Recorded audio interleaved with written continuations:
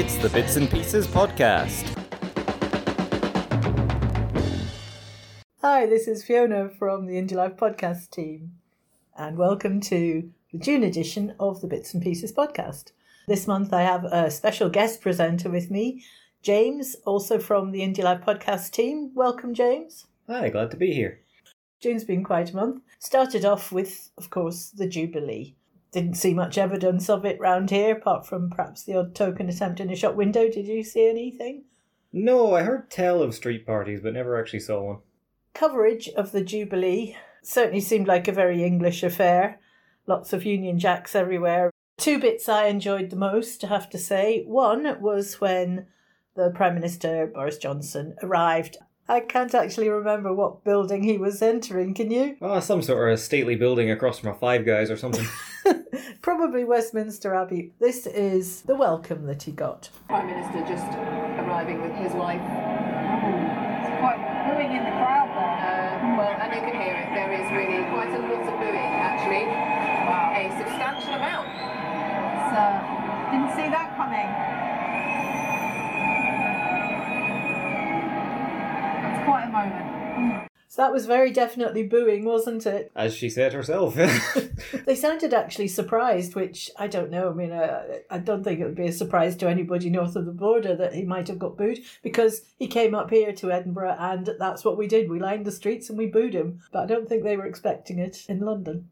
Rather, they probably were, but they were told to take a stance on it, and it was, oh yes, how could this have happened?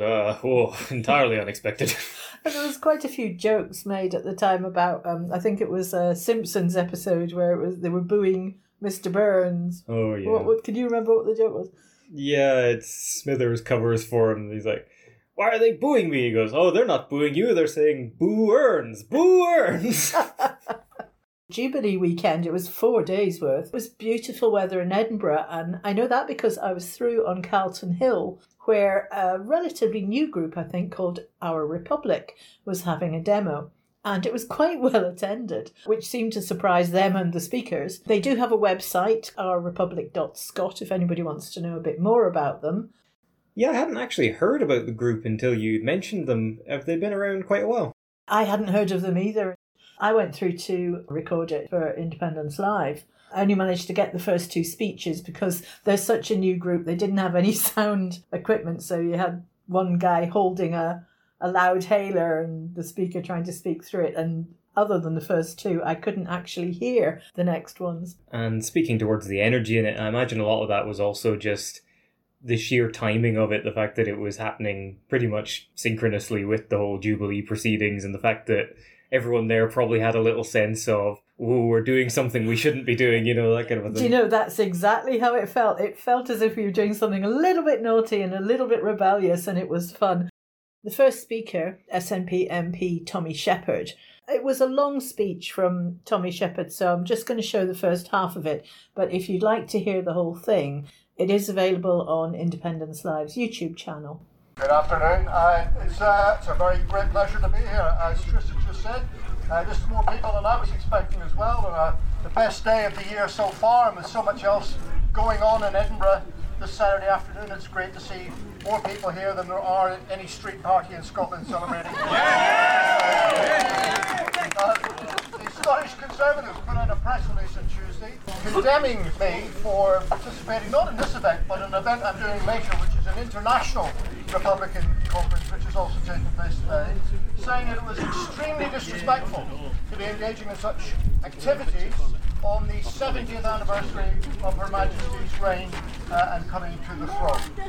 And that is an example of how people who support the monarchy are trying to close down legitimate debate about it. And in fact, there is no better occasion than the 70th anniversary of her accession to the throne to ask the question, do we still want to be celebrating this in another 70 years? No! Or is it time to exert a fundamental democratic principle, which is that the people have got the right to elect their leaders, and in particular to elect their head of state, and to unelect them if they do not like them. That is a principle that people in this country and across the world have fought for, not just for decades, but for centuries. as human history has evolved and our civilization has developed. And this weird pre-medieval anachronism that we have in the government of the United Kingdom is surely time for review. So I hope that whilst obviously this is a day for the monarchists to celebrate, I hope that this will also mark a change. This will mark a sparking of a new debate about the future of the monarchy in the United Kingdom and in Scotland, and we will see much more dialogue and discussion and conversation take place, and it has to cease to be a taboo subject. Because the arguments I'm putting forward, sometimes I think, oh, maybe I'm just weird, maybe I'm in a minority of one, and maybe this is completely unreasonable. In fact, when people are asked in opinion polls, this is not only a significant point of view, but an increasingly popular point of view. 27% of people in the YouGov poll last month across the United Kingdom said they wanted to abolish the monarchy when asked a simple question, do you want to keep the monarchy or abolish it? 60% said keep.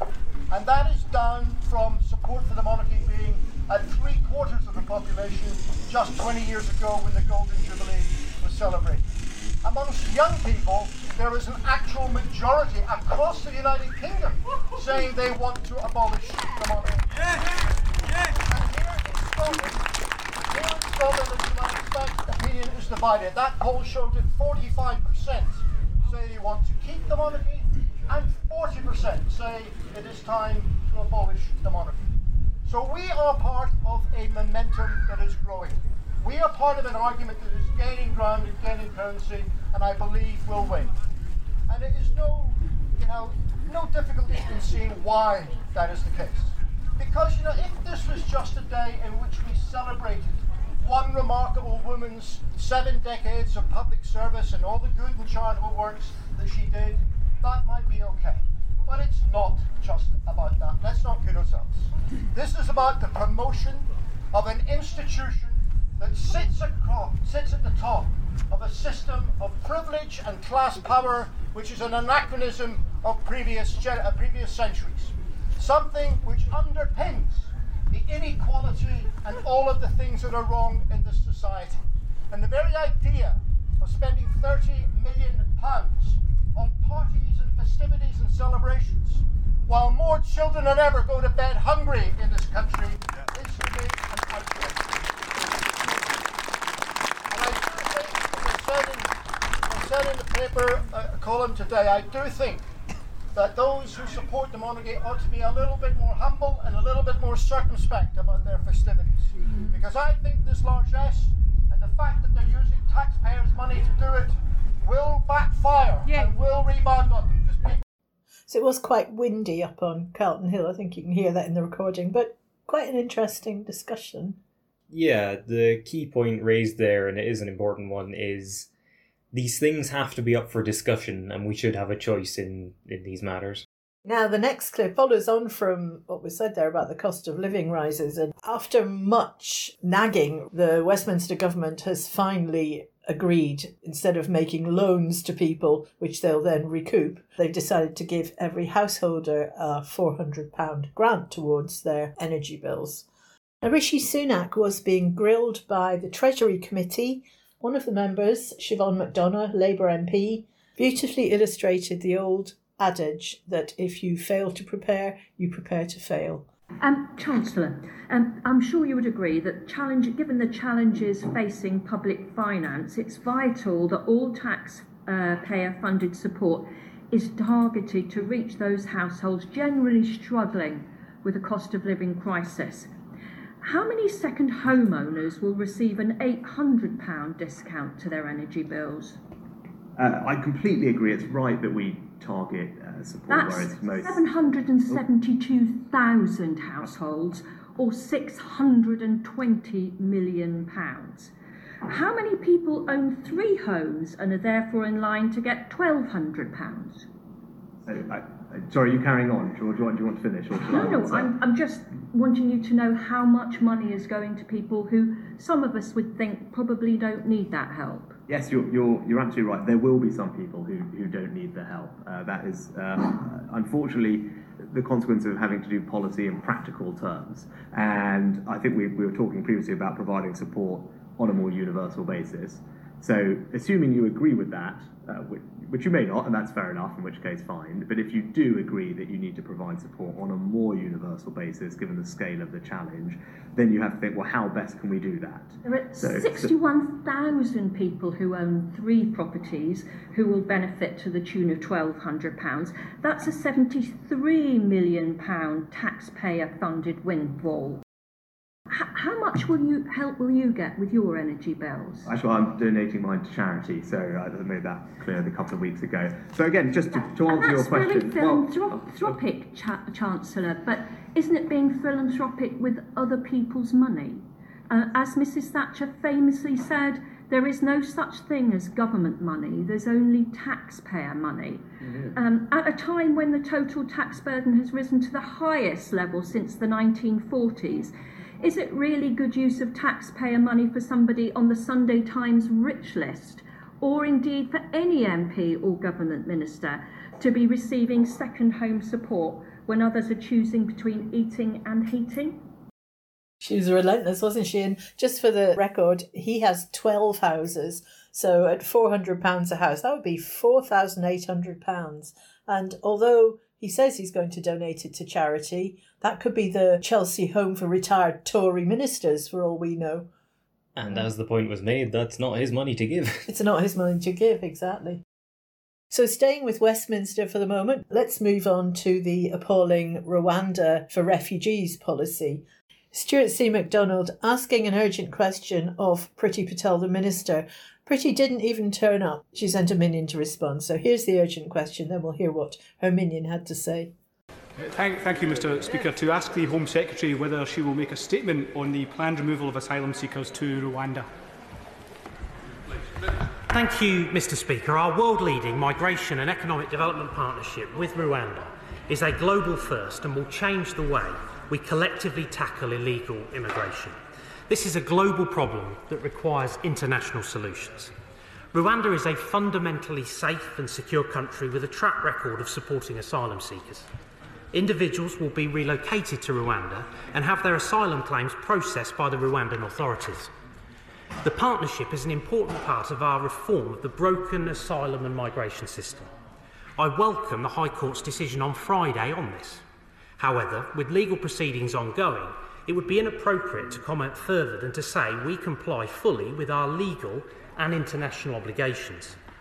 We aim to move forward with a policy that offers new opportunities for those relocated to Rwanda and enables us to focus our support on those most in need of our help. The British public rightly expect us to act. Indeed, inaction is not a responsible option when people are drowning and ruthless criminals are profiting from human misery. Decisive leadership is required to tackle the smuggling of people through illicit and criminal means. This evil trade must be stopped. The principle of the plan is simple. People will no longer be able to pay evil people smugglers to go to a destination of their choice while passing through safe, sometimes several safe countries. If you come from a safe country, you are picking the UK as a preferred destination. Uncontrolled immigration reduces our capacity to help those who most need our support. It puts intolerable pressure on public services and local communities. Long-lasting change will not happen overnight. It requires a long-term plan. As I've said many times before in this House, there is no one single solution, but this government will deliver the first comprehensive overhaul of the asylum system in decades. Was that remotely convincing, that response from the Minister? Not at all. You can hear from the way he's speaking. This is a very planned response. In fact, probably something that has been rehearsed many times in front of a mirror. It almost sounds as if it's got a sort of grim fairy tale story about it, the way he describes the evil people trackers. Now, not saying for a minute they're not evil, but it's almost been designed to hit the emotional buttons. But describing it as world-leading, world-beating, global first. Shall we hear how Stuart responded to the speech? Mr. MacDonald. Thank you, Mr. Speaker, and my sincere thank you to you for granting this urgent question. Mr. Speaker, this is not world-leading policy. If anything, this is leading us to the total shredding of the Refugee Convention This cash for deportations policy is akin to state-sponsored trafficking and transportation. What is more, it is a grim political stunt being rushed out again to shore up the Prime Minister. Why else has this flight been organised before the relevant provisions of the horrible Borders Bill were even brought into force? What is the Minister's explanation for that? More fundamentally, why are ministers pressing ahead when even the most basic safeguards are not in place? Mr Speaker, I fear age assessment processes are totally inadequate and will see children sent to Rwanda.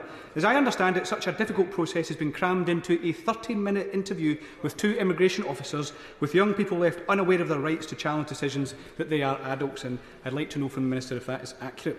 And how on earth can especially vulnerable people such as trafficking victims, torture survivors, LGBT people be identified by a basic screening interview, another process that the Minister knows takes a long time? Indeed, why is it permissible at all for trafficking survivors to be part of the inadmissibility procedures?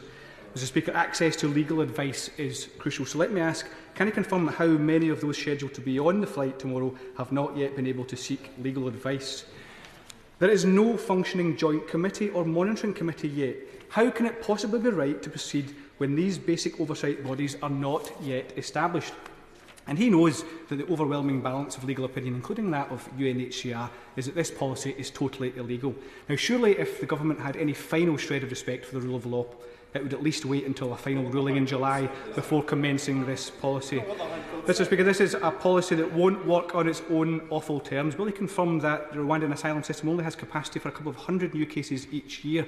And has he been made aware of evidence that even now more risky routes are already being tried by smugglers as a result?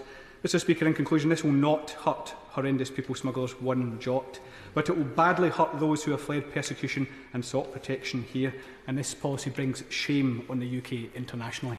This question actually was asked the day before the first flight was due to take off, and thanks to the intervention of various human rights lawyers, including, I think, the European Court, it was cancelled. The people who've been on it, given what they've been through, what this is doing to their mental state. Yeah, it's prolonging suffering that under any better system, our first response to it would be, how can we assuage this? Yeah. The point was made during the discussion that the reason that these desperate people are coming across in boats is because they have no legal route. Certainly, and using again this sort of idea of the scary people smugglers as this smoke screen to just hide the little bit, which is, oh yes, and in order to combat these guys, we're going to increase suffering to the actual victims of the smuggling. Yeah, it's like we're going to crack down on burglary by victimising people who've been burgled. It is horrific. If that wasn't bad enough, despite evidence that the Human Rights Act is working well, they still would like to change it. They want to rewrite it. They want to take away human rights. The first clip we're going to play is Anne McLaughlin, SNP MP. Mr Speaker, this Bill of Rights and the removal of the Human Rights Act is a culmination of multiple pieces of legislation that have gone through this place in the last year. And they're all about one thing. It's about removing human rights from human beings. Yeah. First, they came for the refugees with the Nationality and Borders Act, and they told them that their lives didn't count. Second, they came for those who need to question decisions made about their lives by public bodies, including this government, in the Judicial Review Act, where they stopped them being effectively able to do that. Yeah. Then they went for the voters in the Elections Bill. Yeah. And what do you know? It was the voters they were targeting were the ones least likely to vote Conservative, the sensible ones in other words.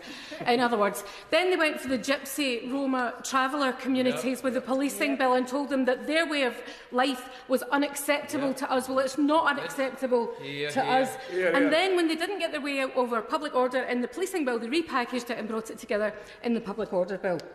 And that is taking away the rights of anybody to fight for the rights of anybody else. And who would go to a protest when they can be stopped and searched without any suspicion? It's all about one thing. It's about removing human rights from human beings. And here today, this is the culmination of all of it. It's about removing everybody's human rights. Because human rights are not about one group of people, the group of people that he likes to pick on. Human rights are about everybody living on these islands. So I've got 3 quick questions, and I'll leave the rest to my colleagues. One, why the lack of pre-legislative scrutiny? What are they so afraid of? Two, why is he telling people that this will bring rights home when in actual fact it will force people to go to Strasbourg in order to get justice? And finally, the Scottish and Welsh governments have made it clear that they are completely against this in its entirety. So how does we have a tale of two countries, Scotland embedding human rights law into all of its legislation, this government stripping it away completely. How would he advise the people of Scotland who want to retain human rights law in their legislation, how would he advise them to vote in next year's independence referendum? Yes or no? The minute you hear the term removing human rights, I mean, that should set alarm bells ringing to begin with. It's the act of a comic book villain. Well, or a fascist dictatorship. The fact that they're appealing to a far-right ideological group of their membership, surely that should tell them they're in the wrong group. You know, if that's the people you're trying to satisfy, you're on the wrong side. So next, we've got Joanna Cherry. This was later on in the same debate. Thank you, Mr Speaker. As Acting Chair of the Joint Committee on Human Rights, I'd like to remind the Secretary of State that we've completed 2 in-depth, unanimous, cross-party reports which concluded that the Human Rights Act is working well and doesn't need to be repealed or replaced. And indeed, that was the conclusion of the independent review which he commissioned and then ignored. Now, when we visited Strasbourg last week, we were told that UK government ministers have given repeated assurances that the UK will remain in the ECHR, and I was pleased to hear him reiterate that assurance this morning. However, the Prime Minister did make some veiled threats in the opposite direction last week. But if we're going to stay in the ECHR, it needs to be done with integrity, and we can't pick and choose which convention rights we want to observe, nor for whom we want to observe them. So does the Secretary of State appreciate that the United Kingdom's disengagement from the ECHR, and make no mistake, Mr Speaker, that's what this bill's about, does he appreciate that the UK's disengagement from the ECHR risks giving encouragement to populist governments in Eastern Europe who have scant regard for human rights or indeed the rule of law? Yeah, and another thing we've spoke about on this subject as well is that it's bad on the face of it, but also the fact that, this sets a precedent. I mean, as soon as you've done that, you could start removing all kinds of things, just pointing back at this one and going, oh no, we did it this one time, so we can do it this time. And they've removed the right to appeal against certain things. They're removing the right to protest, in England anyway, and they're trying to crack down on judges, and they're trying to give themselves the power to ignore judgments that don't go the way they want them to. So it's all about making the government impregnable. It's about making the government unable to be challenged. And that, even for a benign, competent government, would be dangerous. But for this shower, it's just terrifying. Yeah, the attack on the right to protest in particular struck me as a very bad move in a very wrong direction. It's the voice of the people. It's you going to the people in charge and making a noise so that they can hear you. If you stamp down on that, then it very much is the sort of, everything is going well. How do I know? I cannot hear anyone dissenting. That's exactly. And it takes us from a democracy to a dictatorship. Precisely. Our final little dip of the toe in the unpleasantness that is Westminster these days is the Scottish Affairs Committee. The Secretary of State against Scotland, as we know him, Alistair Jack, is questioned by Deirdre Brock. And his responses are very revealing, because not only does it display an attitude of absolute arrogance, he struggles to keep his temper as well, which is not a nice sign when you've got a man responding to a woman's questions. But also, they've taken it upon themselves to unilaterally rewrite the devolution settlement. Here's 3 questions which I've put together. So the conversation starts off with Alistair Jack being confronted with the fact he has failed to engage with the Scottish Government, and it goes downhill from there. And I said we need to engage with the Scottish Government on this, and that happened. Now, it will have happened at official level to begin with, to gauge the temperature, to explain the detail, to get the feedback, and then it will have gone to a ministerial level. But as to the day before, it would have been a number of days before, and I can't give you the exact date, that George Eustace and I would have written to the Scottish Government asking them to engage in the bill. Can I just... I've got the letter here, and the timeline's very clear from the relevant Scottish Government Minister, where she says she's expressed her disappointment with your invitation for Scotland to join the bill in the legislation coming the day before the bill was introduced in the UK Parliament. Despite repeated earlier requests from the Scottish Government and other devolved administrations, a draft of the bill was provided only on the afternoon before it was introduced. Yes, well... there is plenty of time in front of us for the bill. The bill will develop. It will go through the bill committee. There is plenty of time. We will keep communicating with the Scottish Government. They have plenty of time to come on board, as all their stakeholders want them to. Doesn't that indicate a lack of respect for the devolved government? This is a devolved area. No. This is a devolved area. And your government's own impact assessment makes it clear that it will have a significant impact on Scotland, despite it being English-only legislation. As I say, it is an England-only bill. We would like the Scottish Government to come on board to make it a UK-wide bill. That's what we would like to achieve. But what we do with legislation is we speak at official level. We iron out the wrinkles. We work out whether or not there's an LCM required, or whether it's going to be England only, or etc., etc. And then ministers get involved once that legwork has been done. That's perfectly normal. The ministers don't do the end negotiations, not the early negotiations. Yeah, I would suggest the fact that the minister's written a letter to the Minister for Agriculture, making. Well, it's in response to the letter it's in a response to a letter we wrote. We wrote first. I think it was more in a response to the fact that they weren't. It wasn't discussed before that legislation was introduced. These aren't our projects. We haven't developed these. Mm-hmm. These have come from the local areas.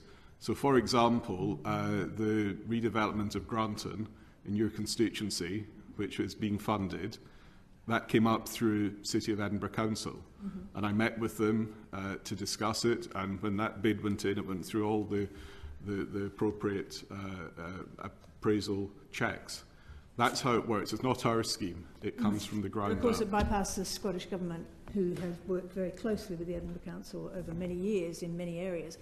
I did find that extraordinary, and as you know, I did place that on the record. Are you suggesting we don't fund? I would suggest that you should be dealing with the Scottish Government as well. That's my position. I think we should deal with the local authorities, and it's their schemes. We took the decision right at the beginning to practice real devolution, and we're standing by it. So you want to suck it up and go with the programme, because there's so much can be achieved for your constituents. Not very ministerial. Well, I know, but I'm just telling you. I mean, I actually met with the Granton Project people last week, and they've got a further bid they want to put, and they need the levelling up money. They need the MP support, and you are the MP, and I hope you'll get behind it. I gave my support, absolutely. But what is real devolution? What's the Scottish Government then, the Scottish Parliament? Is that not real? Is that surreal devolution? What is it? It's a centralising. If that's real devolution, what is a Scottish Government? So it's a central government. This is a central government. Okay. What we are about is empowering the local areas, not just at local authority level, but going down a level beyond that. Bypassing the Scottish Government. No, anyway, it's not. No. Why are they called the territorial officers? What is Scotland a territory of? Well, you're getting hung up on terminology. We are one United Kingdom, but in the United Kingdom we have devolved administrations, and we have a nation in Scotland, a principality in Wales, and a province in Northern Ireland. That's just what the terminology is, whether you like it or not. I see. So, therefore, England is a nation, you recognise that, not a territory. So why call it a territorial office? There are many people who find that quite write to us with some suggestions of different names. I mean, really, do you know what? People would have lots of suggestions. But I find this extraordinary that they are rewriting devolution so that they can deal directly with councils and bypassing the Scottish Government. They're completely disregarding the Scotland Act. They're completely disregarding their own legislation. It's astonishing. Yeah, it comes across just as a way for them to play the field and try and find certain people who will be more loyal to them in various council areas. Yeah, there has been criticism that the levelling up money is going primarily to constituencies where MPs perhaps don't have a very big majority, or where they'd like to try and attack the seat. Just smacks of underhand practice. Yeah, it sounds like Oh yeah, we built you this nice new facility here. It was us, by the way, not your government, it was us. And it might not be a facility that you needed, and it may now be that your government no longer has the funds to do the things that you actually do need, because we've bypassed them and we've decided what it's going to be spent on. And you're absolutely right. Badging it as UK government rather than giving the money to the Scottish government and let them spend it where it's needed. Yeah, no, it just comes across as incredibly disrespectful. You're listening to Bits and Pieces. Right, enough of Westminster and the horrific things going on there. We'll move up to Holyrood. But let's have a break from politicians as well. So, as you know, in Holyrood, they open every session with time for reflection. This one I thought was particularly moving. It came from John Lawton. Good afternoon. The first item of business this afternoon is time for reflection. And our time for reflection leader today is John Lawton, BEM, Chief Executive of Dare to Lead and founder of Scran Academy. Presiding Officer, members of the Scottish Parliament, thank you very much for having me here today. It's an honour to address you. The last time I stood on the chamber floor to speak to this room was in 2008. I was the chair of the Youth Parliament and I was speaking to a room of MSYPs, so I can give feedback on who the tougher audience was. Today I want to share with you one story and perhaps unusually make one confession. The story is of a 12-year-old boy who changed my life. He wrote to himself, at the time thinking no one would ever see it, with the words, "I hate my life. I'm sick of all the drugs, the awful houses, the getting bullied and the crime and that. We didn't see Dad now, and Mum is always depressed on the couch. When I go to sleep, I hope I didn't have to wake up. Nobody seems to care about people like me. My life will never, ever change." Powerful and sad words of hopelessness. They remain etched deep onto my heart, and words that typify truth for too many of the young people I work with today. We must use our platforms of power to not simply raise ourselves, but to build ladders of hope for others to rise. Ladders like charity Scran Academy, which I founded 5 years ago and pivoted during lockdown to help thousands of people most in need. We witnessed the transformational power of local people with authentic lived experience becoming experienced and stepping up to be their own solutions. I promised you a confession. The boy in the diary was me. I stand here today as a proud working-class queer citizen who faced the bullies, trauma and poverty, and I chose to not concede, to not give up, and to dare to lead, especially in the darkest of times. Ever since my first wee campaign, aged 11 in Pilton, I try and act with bravery and passion to be an inspiring ginger example to others. Something we could all choose to do. Maybe not the ginger part. We can and must redefine the paradigms of what's possible for people. We can let yesterday's scars become today's strengths. And I want people to know that our vulnerabilities can become the content of our voices. That's hope. And we must have space for vulnerability and openness in our leadership models and examples of today. My purpose is really clear to me: to live today as the adult that the young boy in that diary needed. And I invite us all to do the same. We are all role models to a young person somewhere. Let's never allow this legislature to settle upon the notion that your life starting point is your life sentence.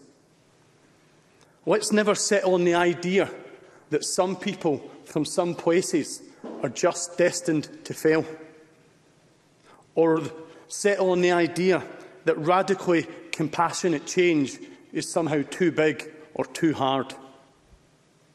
Please stay impatient. Let's all build ladders of hope. Let's all be the adults that a generation of kids so desperately need. Thank you. Thank you, John. Thank you.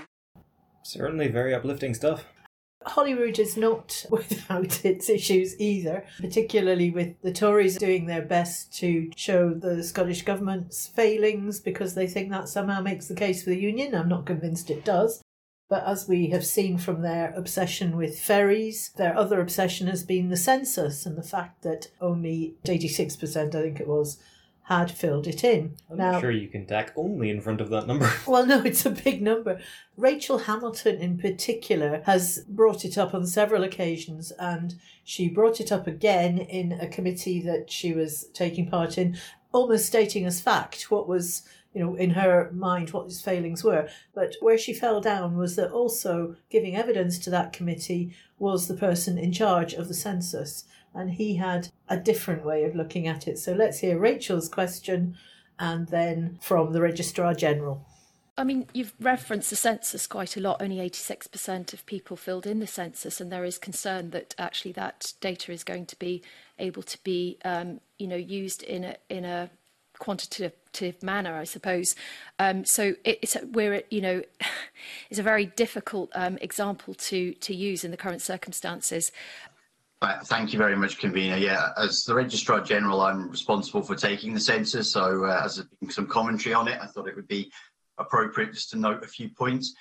In terms of the comments made about the data, I'm not going to pretend that I'm happy that I haven't got 90% plus in the census, but there seems to be great weight of interpretation that because we haven't achieved that, the census is in some way, I've heard various words, shambles and various other things that have been defined. And that's not the case. We're the organisation who are the census-taking experts. We've been doing it for over 200 years. We can produce a good quality census outcome with the 87% plus return rate that we've received now. I appreciate that this has been a source of speculation, so I commissioned an international panel of experts chaired by Professor James Brown from Sydney, who's a professor in official statistics there, and including a number of international experts, including the UK national statistician, Sir Ian Diamond. Last week, they issued a statement saying that the census achieved a solid foundation and it was appropriate to move on to the next stages. Modern censuses are not just about the collection of data. That's kind of how it used to be done a long time ago. The last 30 years, we've been using census collection, we've been using something called a census coverage survey, which we're about to start running in Scotland, and a range of other statistical techniques to produce high quality outcomes. And we will use those advised by the international panel that I've convened to ensure that we provide high quality census output. So I just thought it'd be helpful to clarify those points as they've come up in discussion. Thank you, Convener. Another of the Tory attack lines against the Scottish Government is always this mythical black hole in the public finances that they talk about.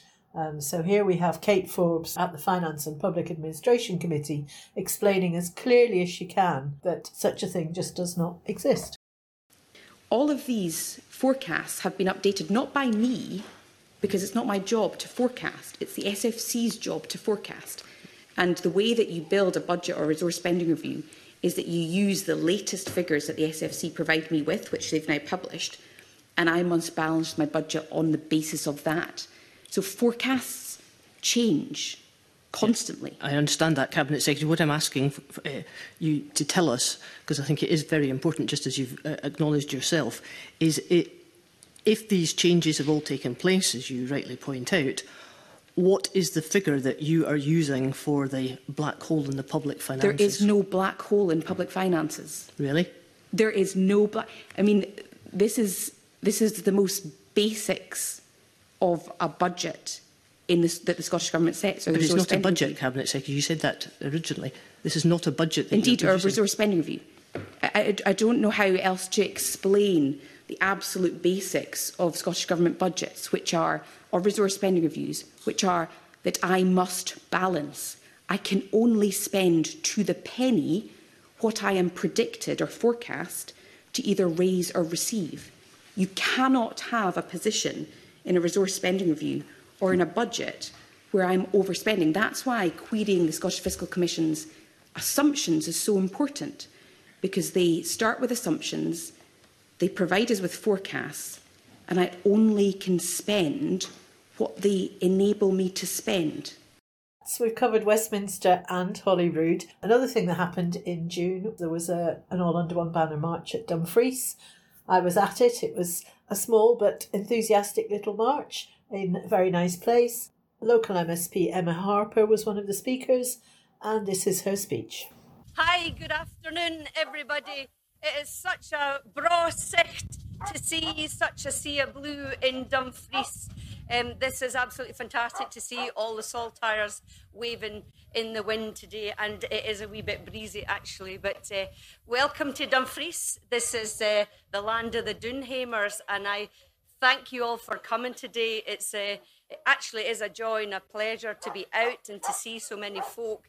I know we've had 2.5 years of not being able to see each other, hang out with our pals, and even, gather. So today was fantastic to see so many folk march through the streets of my hometown. So thanks everybody for coming here.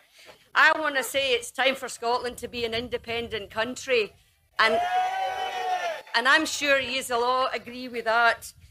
Westminster system is absolutely broken.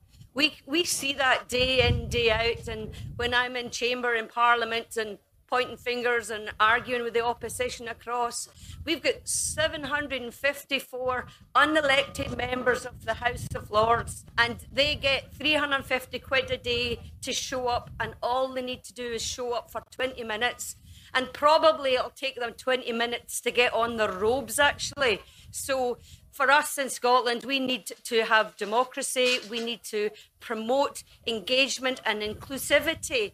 Today, we've got people here from England. We've got Dumfries and Galloway pensioners for Indy here. We've got D&G English Scots for Yes here. We've got people from our European countries. We've got people from America, and we've got people from Labour Party. We've got people from Scottish Socialists. We've got SNP. And we might even have some, and from the Republic of Fife. I'm sure we have, in my experience, we have people who are Conservatives that are voting for independence also. So what we want to see in Scotland is Scottish parties for the people who live in Scotland. We want our laws to be made here. We want the parties to be home in Scotland, not being dictated to from Westminster. Again, Westminster's broken. It's absolutely clear that we cannot do what we need to do to address the causes of health inequalities without full fiscal responsibility, but better still being an independent country, because that is what normal independent countries do. For me, it's time. It's time Scotland was independent. And so for me, this summer, I will be speaking to people. I will be engaging, and that's what I would love you guys to do. If each one of you could just convince one person, whether it's a family member, whether it's a friend, whether it's a neighbour, just convince one person on the merits of independence, we will win more than 50% of the vote in next year's referendum. And I'm sure you'll all be extremely happy when we get above 50% next year. So I know for me that I'm suspecting that the First Minister will make some kind of announcement, can't say that for definite, before summer recess, because I would love us to be out on the streets engaging, get your barbecues, have your beers, but talk to folk about independence. That's the bottom line for me. It's time to just get on with it, and that's what I'm about to do. So thanks very much again, everybody, for coming here. Thank you. It's a lovely speech. I think also just a wee sort of side point that we should make here is that It is very encouraging and, in fact, important that these marches are continuing, even right now in their diminished state, sort of post-pandemic, because it could so easily have gone cold as ice, nothing happening at all. Make no mistake, it really is tough, especially if you're going to these and now you're seeing these reduced numbers and you're sort of having to go, okay, we still got some support, but it really does not look like it used to, and you sort of don't have that feeling of building towards something. But the fact that it is still going on regularly all over the country is very encouraging. It is, and I think as she said there, they were expecting an announcement from the First Minister, and of course that announcement did come, and I do sense a step change in the movement. Groups starting to get organised who perhaps had drifted over the 2 years of the pandemic. So we've got the Bannockburn March coming up tomorrow as we're recording this. It'll be interesting to see what the numbers there are like and see if they are building. And as I say, Dumfries, it wasn't a huge march, but they were up for it. They were enthusiastic, and it was a really good crowd. I think sometimes going to these places who don't normally get included in the demos and things, it's important for them. I think also she made a point somewhere towards sort of the middle of that speech, which is this idea of we should have Scottish parties for the people of Scotland, regardless of which particular party that is. It's no use like the Conservative Party down here just being a big wing of the main Conservative Party down in England. They would be so much better served if they were actually focused on, well, what can we do for Conservatives in Scotland, you know? Yeah. And actually, I think they might be more successful if they separated off. And interestingly, the Tories in Wales are actively considering this as well. Ironic that they see their only future as being independent. There's a whole homeless group of conservative-leaning voters in Scotland, I'm sure, who look at what's happening in Westminster and are appalled. But they have there's no party up here representing their interests, which there could be if the Scottish Tories would just separate themselves off. And also Labour, a Scottish Labour Party on board with independence could play a massive part in shaping a new country. But they can't do it as a branch office for an English party. Certainly, and there's doubtless to be all kinds of Labour issues, probably quite exciting ones for them in an independent Scotland, but if they're not willing to get on board, then they're not going to be able to influence. They're going to be just drag kicking and screaming towards it, and then they'll just have to deal with it when it's here. Yeah. Also, while we were at Dumfries, I spoke to a lady from, I think it was, Dumfriesshire, funnily enough, and she was talking about borders, which of course is one of the issues for Dumfries and Galloway being on the border with England. But she had a very positive take on the question of borders. It was very refreshing to hear what she had to say. So here she is. I'm sorry that I didn't get her name, unfortunately, but I'm sure it was Dumfriesshire that she was representing. And she also mentioned a website which is called Shared Borders, Shared Future. Because we've got the common travel area, even if we end up rejoining the EU, which of course is the question for people to decide after independence, it doesn't stop us having the common travel area. So we shouldn't have to have any question about showing your passport at the borders. And it's got nothing to do with the EU. It's completely separate to it.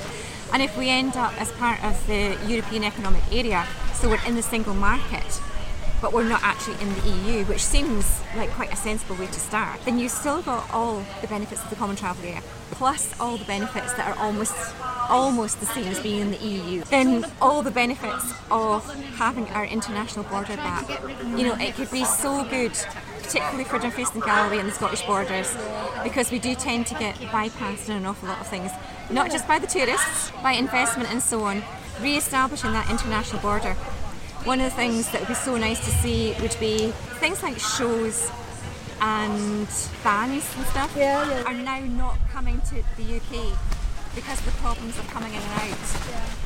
And if we are independent and we're part of this easy to travel about area, we could have, and I'm saying Dumfries to Galloway and the borders, we could have a nice big venue built so that all the shows come, you come close to the border so that people can come up from England.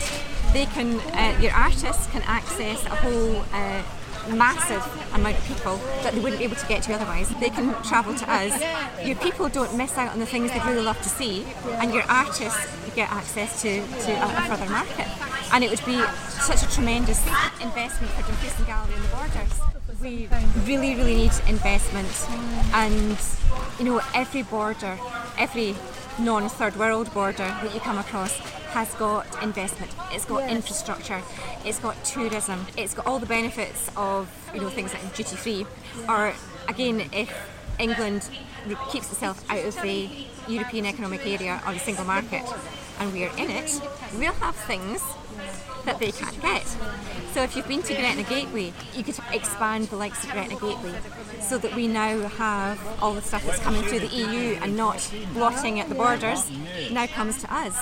And it's only just over the border for people coming up to get it. And if we improve our infrastructure so that people can get to it, then the opportunities, and we need good jobs and we need good investment and we really need just a big kick up at the backside for the south of Scotland to feel that we are part of something important again. In the local council elections here in Dumfries and Galloway, the SNP stood a candidate in all 12 seats. They won 11 seats and most of those they won as the first councillor. And it doesn't come out like that because you just put them in alphabetical order, so you don't realise that. But the SNP councillor won the first seat, and it's really important that people understand that this is not a Tory stronghold. We are just unfortunate that we have an awful lot of stuff going against us. I was just saying we have such a good relationship across the border because there's so many people that go backwards and forwards, not just for visiting, for your work, for your shopping. Again, go back to investment. In Dumfries and Galloway, if you want to go to the big pictures, you've got to go to Carlisle. If you want to go to paintball and things like that, again, you've got to go to Carlisle. And stupid things like the garages for your car. If you've got to get your car serviced by that particular brand because you've got to go to Carlisle to get it done. If there's any problem if they don't want to have our money in the future, that's fine because those places can open up here. Yes. And if we've got a good relationship with Europe, then maybe Europe will invest in us and ensure that we don't need to cross for the things that we don't have to. The opportunities are just there for someone to grasp. A bit hard to hear some of that because it was very, very windy in the park. But an interesting take, wasn't it? Because you usually hear the border associated with problems, and she saw lots of opportunities. Certainly a very positive look at it, and it is important to remember that the question of the border, when it comes up, it's almost always seems to be linked with this strange, as far as we know, non-existent, animosity. Oh yes, there'll be this hard thing and everyone will want to keep everyone else out. The Berlin War, I think that's what they...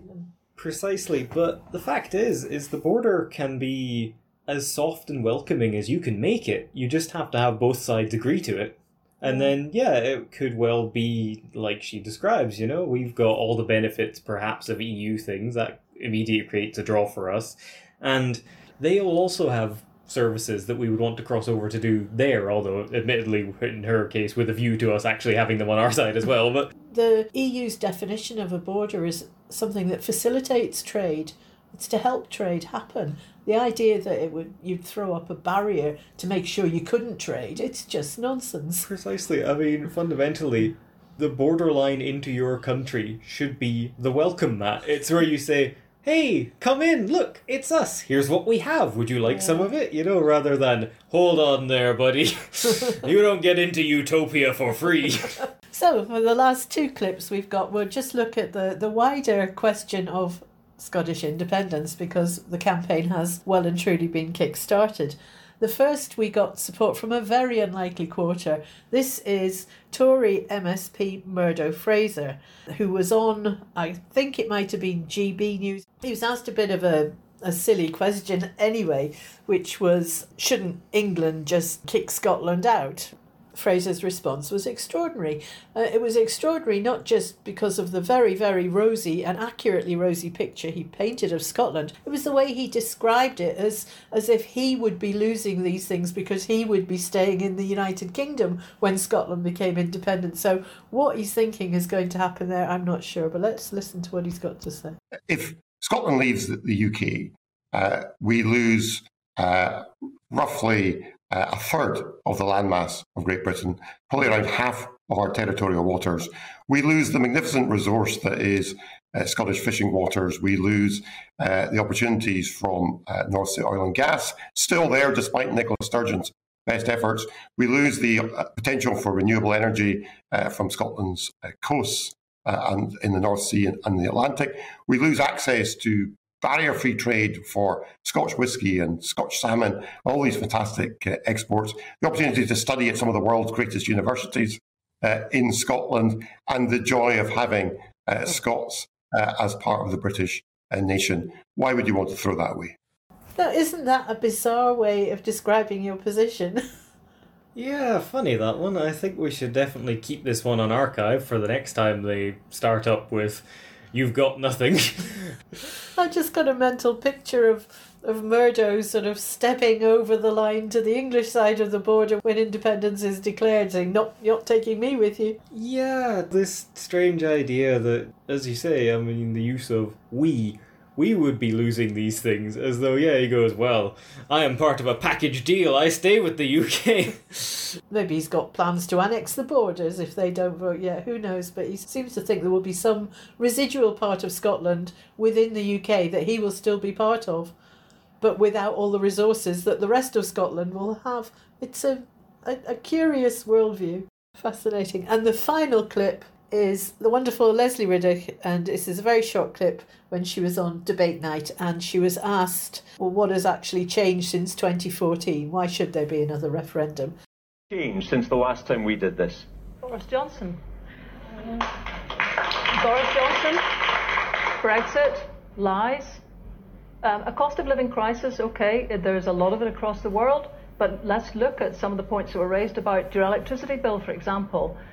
Scots are paying the highest standing charges in Britain. We actually produce the most renewable energy. Absolutely. Our renewable producers are surcharged for connection to a grid that isn't being invested in because it's owned by a company based in London. I know that sounds like an extraordinary conspiracy theory. It's true. Scotland is a virtual embarrassment of riches when it comes to the different kinds of energies we've got. And the only chance we've got to be able to really push this out and to reach the green transition, to perhaps be a model for much of the rest of the world, is to get the investment going. I mean, Orkney, where Neil comes from, still doesn't have a subsea connector capable of taking some of the highest levels of wind energy in Europe. So that's where we are with this, and I appreciate people are looking at bills, and this is what we are concentrating on now, for sure. But what the referendum is a chance to do is to say, we can just keep throwing good money after bad. We can keep trying to make broken structures in Britain work. We can still live with the aftermath of Thatcher privatising everything, which should have remained in the public sector, and we know that as Scots because the bulk of us have been voting Labour and SNP to create a social democracy for practically the last century.